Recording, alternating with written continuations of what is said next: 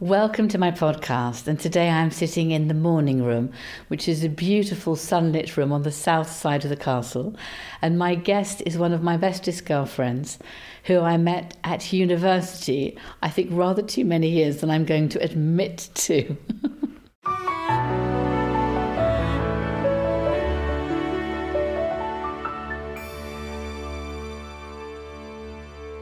So welcome, Smiles. Thank you so much for coming with me today. Now, my bestest girlfriend is actually really called Susanna de Ferry Foster, but she was born Susanna Smiley. And as you can imagine, she was nicknamed Smiles.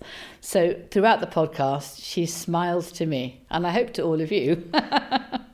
But Smiles, I remember very clearly meeting you at St Andrews University, where we both went after school, and when I arrived there, I thought you were incredibly part of the trendy crowd, and you were a fantastic horse rider, and you were starting a horse riding club or something. Oh, golly, I remember it vividly. Do you remember we were outside the supermarket, the only supermarket in St Andrews, and you had wanted to seek me out because you were interested in joining the riding club I'd recently resurrected, and I'd heard that you were the it girl around town and the person who threw the best parties and was definitely someone to get to know. And so we did meet. I was so overwhelmed that that you were interested in meeting me that I slammed the boot of my little car shut, and there was a mop inside, and it smashed the back windscreen. And by which time I'd walked away, so I didn't know of this disaster. I'm so sorry. And which was extraordinary. And then, obviously, in one of our years at St Andrews, you very kindly let me share your house with you. It was an amazing year because you and your parents had cleverly bought a flat in St Andrews in the middle of the town, which you could then rent out to golfers, etc., during the summer, and was available for you to share and rent to your girlfriends and other friends during the term times. It was. I was so fortunate because it was lovely to be able to choose who I had as a flatmate, and actually financially it really worked for us. I mean, as you said, we let it out during the holidays, and it enabled my brother and I to put a deposit on our first flat in London eventually. No, it was. But what amuses me is that, of course, in those days, you were a tenant of my mother's, and now she is living in one of the cottages in the park, and you are her landlady. I know. And it's like, it's gone full turn. I know. I think she's a better tenant than I necessarily was all the time. I couldn't possibly comment. I had to write several begging letters saying I'm so sorry about the party and the fact that there were rather too many people in the flat, and they drank probably a little bit too much. And it was a little bit too noisy, whereas she's obviously a really charming tenant. I have to say, she does lose most things, though, most of the time. So she's a regular person up at the estate office because something has been lost. And if you go down to her house, you catch her disease, and you always lose everything in there too, which is so funny. But anyway, it's just a joy having her here, and I hope she's happy and going for walks with her dog Alfie, and I've got a dog Alfie, and living opposite Gwen and other wonderful people in the park. So it's a community, and I think particularly post-COVID, it's being part of a community, and that really helps us go forwards, doesn't it? Definitely. I was just thinking back again to those St Andrews days. It was just a wonderful few years there, and I think we really honed our hosting skills. I do say, I think I got a degree in partying, but then after that, both of us became a little bit more serious as you joined different financial institutions, from Cazenove's to other banks, and I then became a chartered accountant, I think to everyone's surprise, including my own and my parents. Well, I think your father very much insisted that you a professional qualification would set you in good stead. And yes. He didn't prescribe whether it should be accountancy or law, but very much encouraged you down that route, which was really good advice. I think it was, and I never regret doing it, although funnily enough, in today's world, I spend more time on legal contracts and wonder if that wouldn't have been more useful. Having said that, I found the knowledge you pick up as a chartered accountant and in some ways the elegance of the debit and credits is incredibly useful, and hopefully it means that Geordie and I are not being such busy fools. We need to make sure that it does work out for us here, because we are, after all, a business. It's a partnership of equals that way, you know. Well, I don't know about that, and also I understand about budgets, because I don't think I've ever hit a budget on decoration here, but anyway.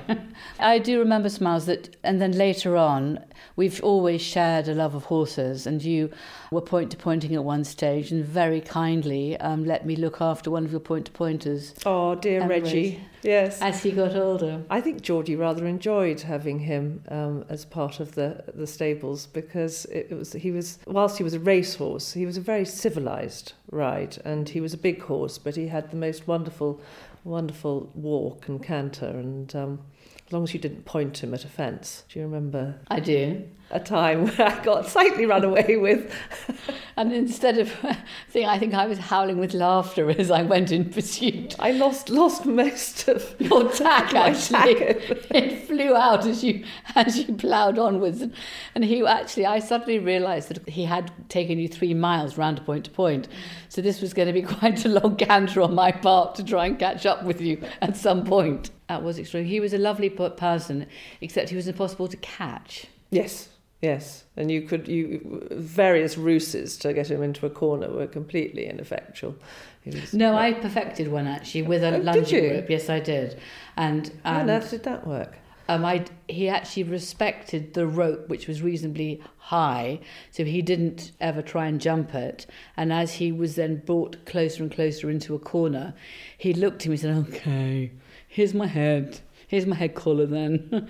and we went like that. But it was a two-person catch. I always used to reckon you had to add another 45 minutes to your riding time just to catch him. That also might be true, and then not easy sometimes. But also, of course, whenever you're in a hurry, horses never do what you want. It's always quite interesting. And then, of course, Smiles, you came to my wedding to Geordie. So absolutely. Gosh, that was lovely. That was in the Savoy Chapel. It was a very small wedding, and it was a lovely wedding. It was after my father had died. My uncle had flown over to give me away, and it's a beautiful, beautiful chapel next door to the Savoy Hotel, and it's still part of the Duchy of Lancaster, so as in part of the gift of the Queen, now the King, part of the Crown. So it was just really special. And you looked a bit like heroine out of a Jane Austen novel. You had that wonderful dress, which very much was, you know.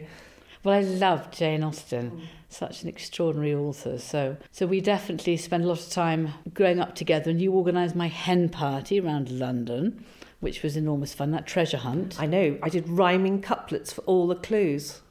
My mother did help on that. I don't know if I ever admitted that. No. You were very keen that it involved all your sisters, all 5 of them, and and some of them were still at school and weren't earning, and you were very insistent that it shouldn't be expensive and it should be inclusive and it should, involve London. And yes. I think I met the brief. No, it was amazing.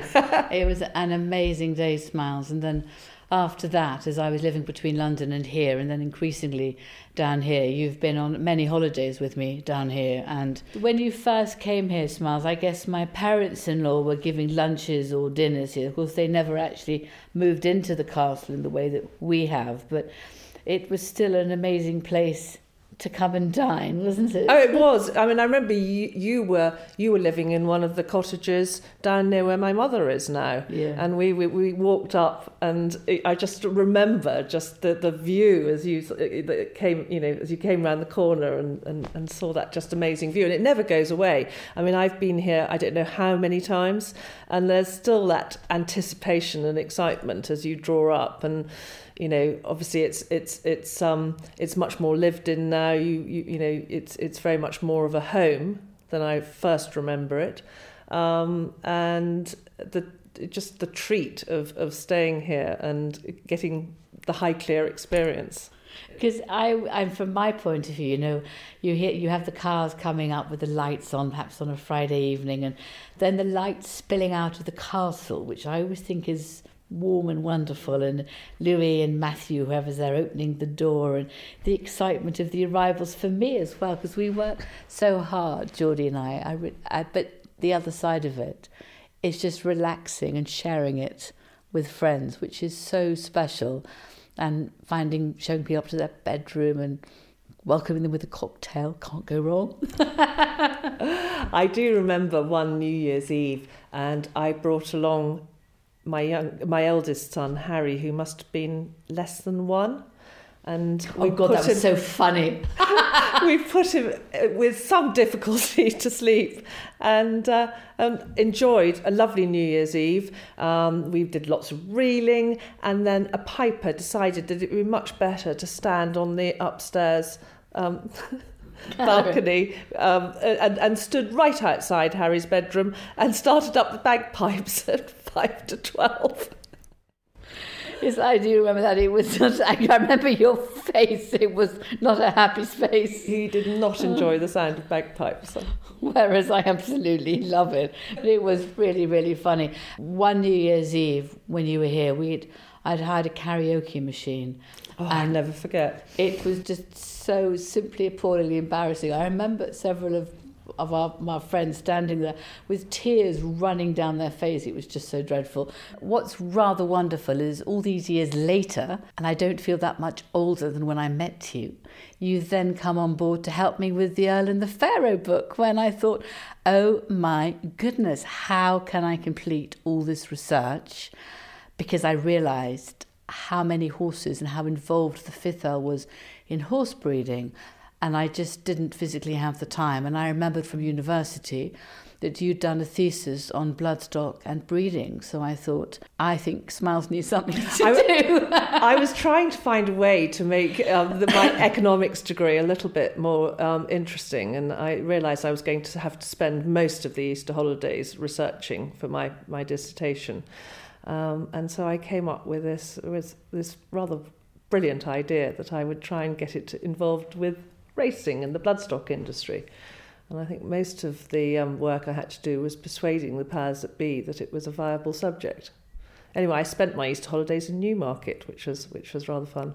But anyway, yes, I adored working with you on the Earl and the Pharaoh. I mean, it was quite difficult to get some of the information. He started his racing sort of interest in France with half a dozen horses in France before he then sort of set up a similar stable in Newmarket. This was before Dick Dawson's time, but it was a challenge to locate the information and to sort of get it all together. But it's research is something I really enjoy. Well, it's fantastic, and I think we've now got a whole collection of documents and archives which explore the subject in a far better way. And having done that sort of horsepower, I'd done some rudimentary research into the Fifth Earl's love of cars and planes.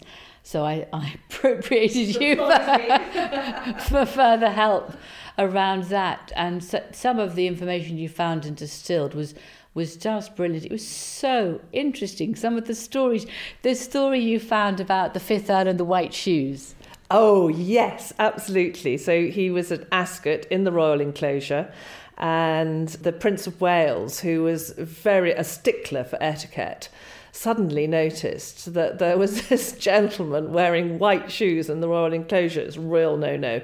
Anyway, he sent down some representative to tell Lord Carnarvon to remove himself until he could dress properly.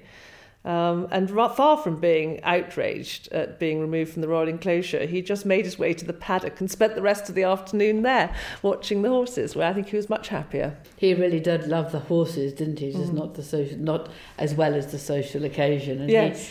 He thoroughly enjoyed being slightly outrageous in his dress. He was quite a dandy, which I hadn't realised at all.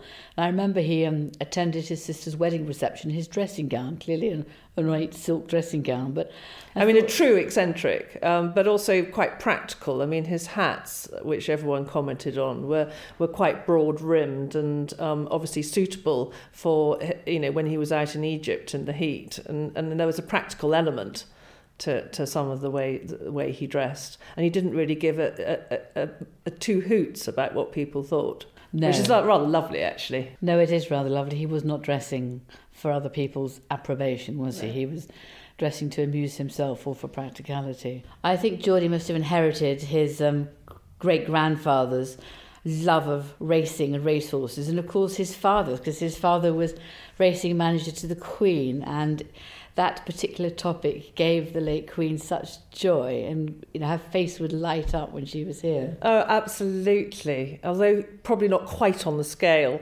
of Georgie's great-grandfather, who I think probably around about the early 1900s had about 30 horses in training, and that was excluding the broodmares. Just a completely different scale in those days. Yes, no, I think we're not going to go quite there, but it gives Geordie such pleasure. He loves it. From the foal being born to getting on the racetrack, it's such excitement. And a winner recently. And a winner, I know, marvellous. Yeah. So there was that one. And then, of course, I do remember, because I'd researched de Havilland and done quite a lot of work on the plane first taking off from here in 1910. And I had some basic knowledge of Geoffrey Moore Brabazon, again, one of the earliest aviators, fascinating characters in this country, which you managed to pull up a lot more on Moore Brabazon than I knew. There was some very, very good local paper reporting on particularly de Havilland's first flight, and there was a journalist who wrote several pieces for the Newbury Herald, I think. You had the British Newspaper Archives access for me, and I was able to glean quite a lot more from that. But it was so interesting, because it's by putting the right words in the archive, isn't it? It's the search, it's the search engine and knowing what to put in to actually, you can spend 2 hours looking for what you want, and you have to try different and then to work out the words. parameters. So I found that very interesting, because obviously when I was writing my first books, I went into the actual archives of the Times, which took quite a long time to do, and I went in there with Nora at the time, Nora Sutcliffe, who's an amazing, lovely lady in PA. But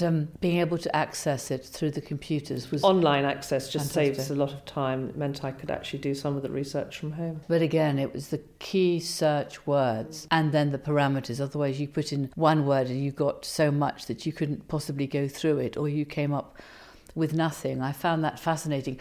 David Rymel, our archivist, was such a lesson in point to me, because when we were looking for correspondence about the creation of the Dominion of Canada, obviously I was looking for Carnarvon, but he was the one who was looking for de Grey, who was Queen Victoria's private secretary. So I'd missed that entirely, because obviously that was to whom Lord Carnarvon was writing. Right.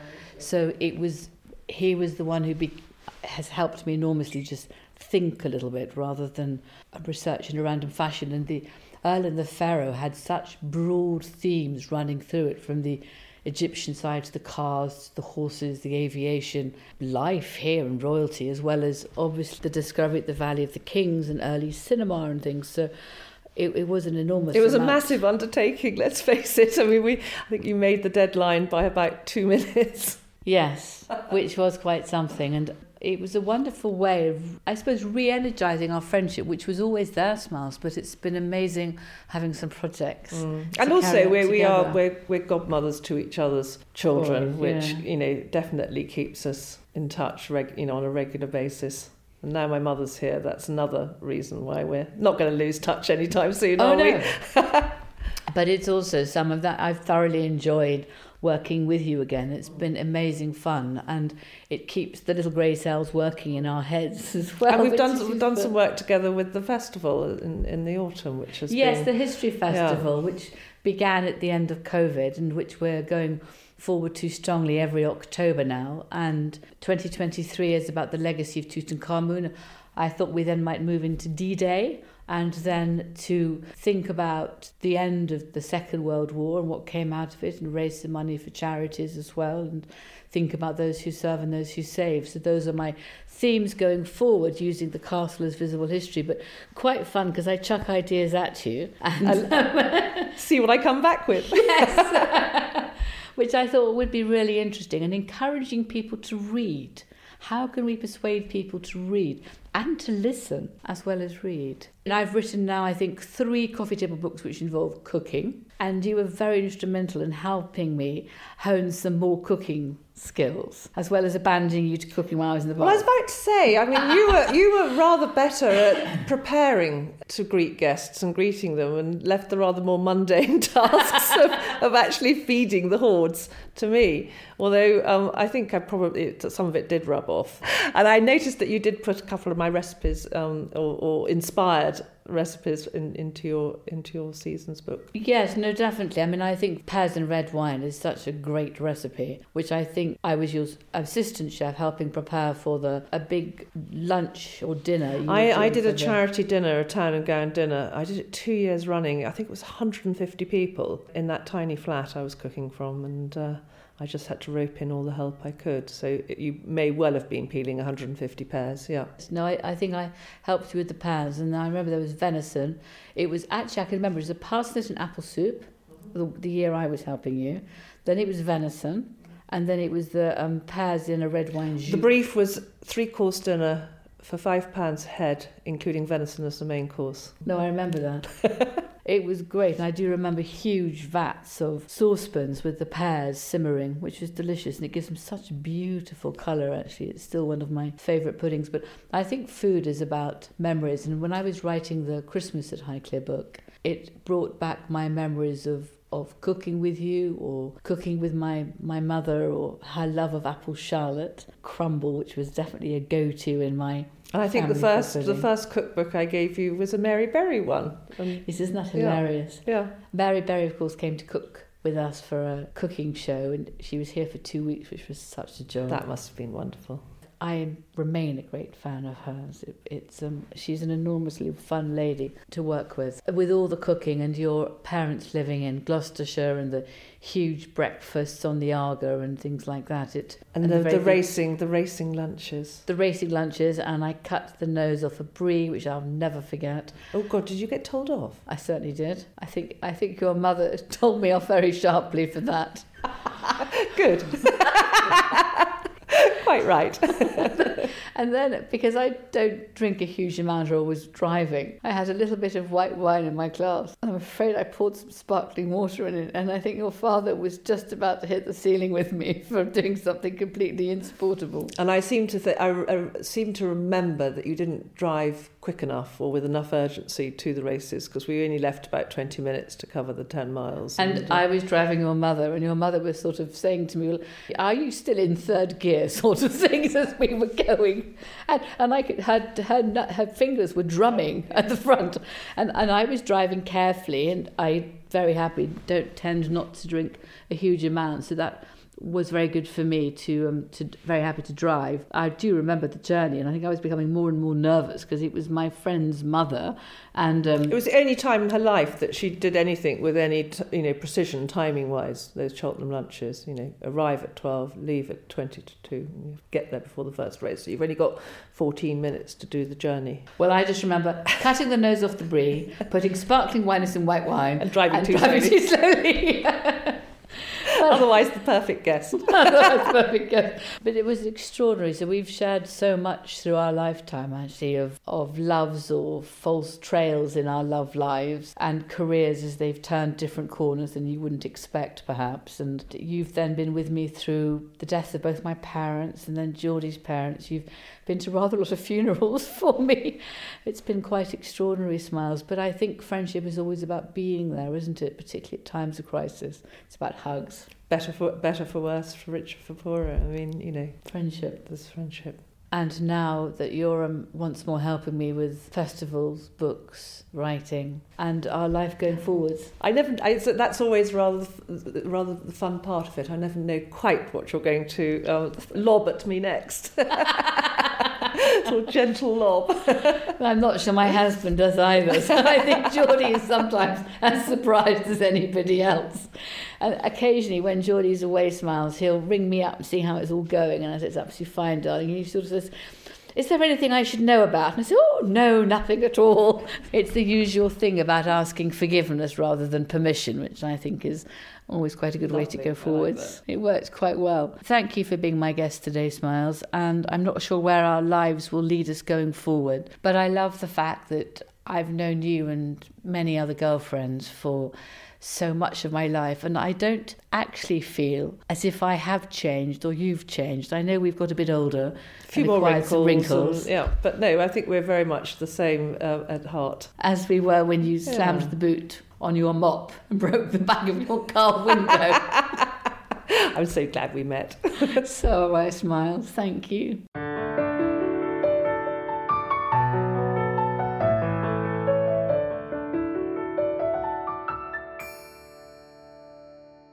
just to say, please do subscribe to this podcast. Then you can be first on the list every time it comes out.